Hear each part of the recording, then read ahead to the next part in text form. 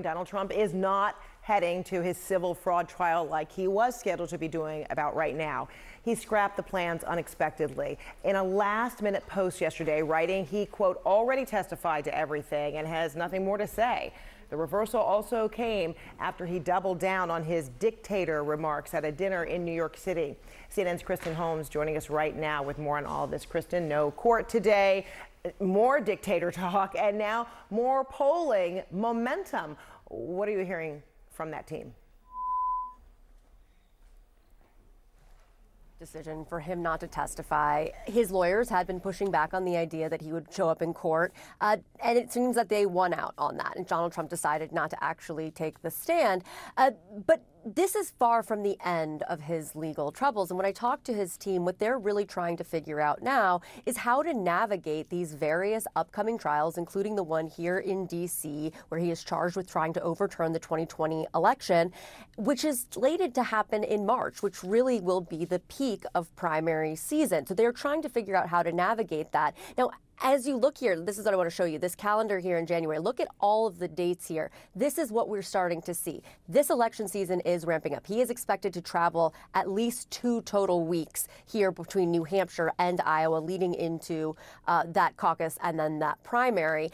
Again, legal troubles aren't over, and there's still going to be discovery. He's still going to be needing to meet with various lawyers, and that is going to impact how far out he can plan his travel. And one thing to pay attention to, and I know that you noted this, as his polling numbers go up, as he seems to be getting more support from the Republican Party, he's also ramping up his rhetoric, including mentioning that dictator comment one more time over the weekend at an event in New York. Take a listen. Dictator for one day. But the New York Times said, and you know why I wanted to be a dictator? Because I want a wall, right? I want a wall, and I want to drill, drill, drill. One thing just to point out here is that this was an answer saying that he wanted to be a dictator for a day when he was asked by an ally, Sean Hannity, over and over again that if he were to be reelected, would he abuse power? And instead of answering directly, he deflected and said that he would be a dictator for a day. And as we have seen, as his poll numbers continue to go up, as it seems to be inching towards the nomination, that question was a response to a number of anti-Trump Republicans and Democrats who said that if Trump were to be reelected again, that they believed that he would be a dictator or abuse power. And again, when he was asked that directly, he deflected, and now it seems that he's doubling down on that line. Fred. All right, Kristen Holmes, thank you so much. Panelists back with me. We are also joined by CNN legal analyst and former federal prosecutor Elliot Williams. Matt Mowers. Matt Gorman was sitting in your Republican seat on Friday, or on the last day when we talked extensively about the dictator remarks. And he really focused in on the issues that Trump was talking about, the border wall and drill, drill, drill. We've since had a lot of Republicans come out and say, he's just joking.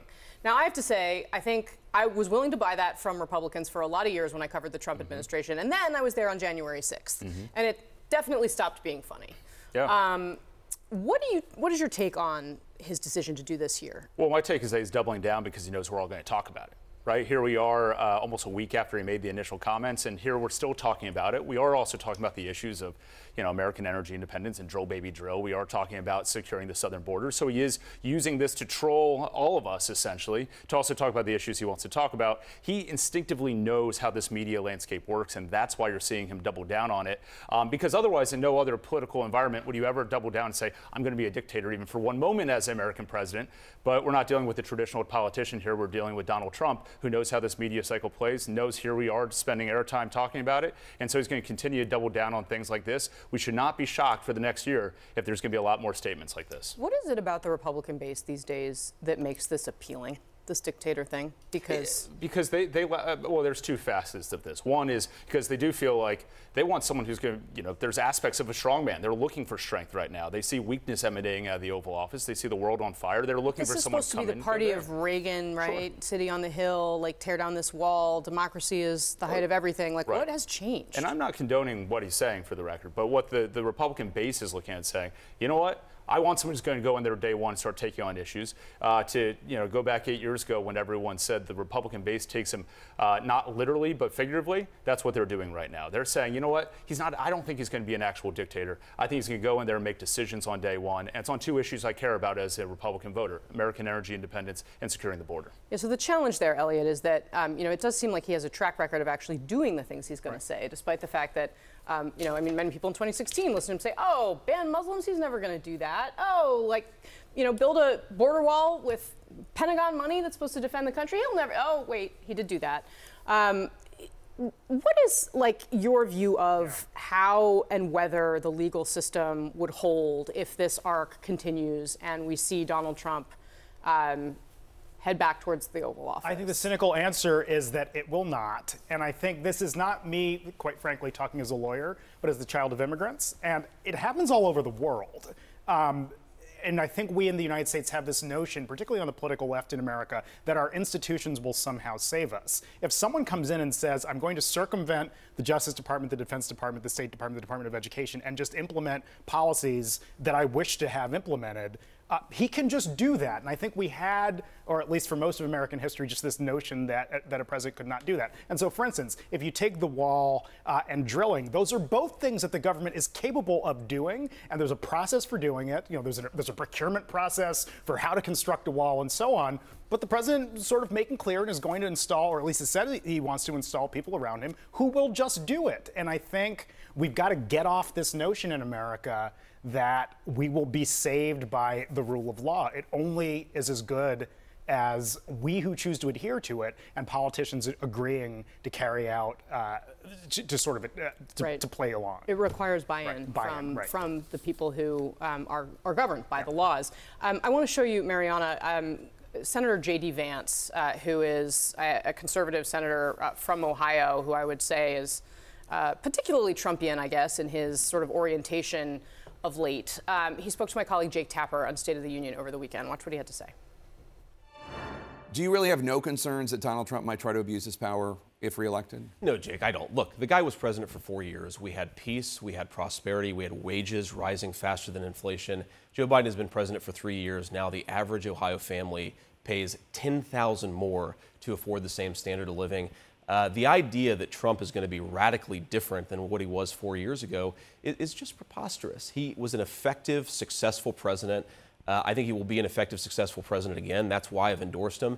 And I think this desire to make the election all about the past is indicative of the fact the Democrats don't have much to run on. I think Republicans do. I mean, Mariana, that's what you're going to see from Republicans here in Washington if Donald Trump rolls on. Oh, absolutely. And we even heard from Kevin McCarthy this past week saying, oh, no, don't take Trump at his word. I think it was actually kind of indicative that J.D. Vance himself said, oh, he's not going to be this radically different from what he was. Well, a lot of people remember Trump as being this guy who broke down barriers. And I think one thing that Elliot said, which is true, is that there is concerns about the institutions and who will run those institutions. Because a lot of people said during the Trump administration, and we've seen it from some of his former officials, said, I was there to say the right thing. I tried to change his mind. Or, we put our foot down to make sure certain things stood in place. Those people may not be in that administration anymore. And I think that's something that I'm sure the Biden campaign is going to be leaning on. And I think to that point, it's not just the senior political appointees that he's talking about. It's literally purging many of the career officials whom the former president, and his allies deemed to be insufficiently loyal. That's a big, again, there's a process for firing people in the federal government, but he's now stated that he does not wish to adhere to it. And I think he's capable of doing it. I can't say it enough times. Yes, and I think the power in this for the Biden campaign in this argument lies with the power of making this argument lies with moderate voters, suburban voters, swing voters. We know it is for reasons that you guys were just discussing that we could probably talk about for hours. It is red meat for his base, but his base alone doesn't get him there. He has to win a sliver of independent, moderate, suburban voters, and so. The more that the Biden campaign can drive this contrast, can use the 4 years to say, because I think Mariana's right, people remember those 4 years as being borderline autocratic, borderline despotic. If you're not somebody who is inclined to like Trump, that's how you remember those 4 years. So he is an incumbent. I mean, he is not a challenger in the way he was in 2016, where he can just kind of, paint pictures with words. And, he has a 4-year record. And I think for the Biden campaign to just keep driving this argument at moderate voters, at suburban voters, that's where the political payoff of making this argument will be.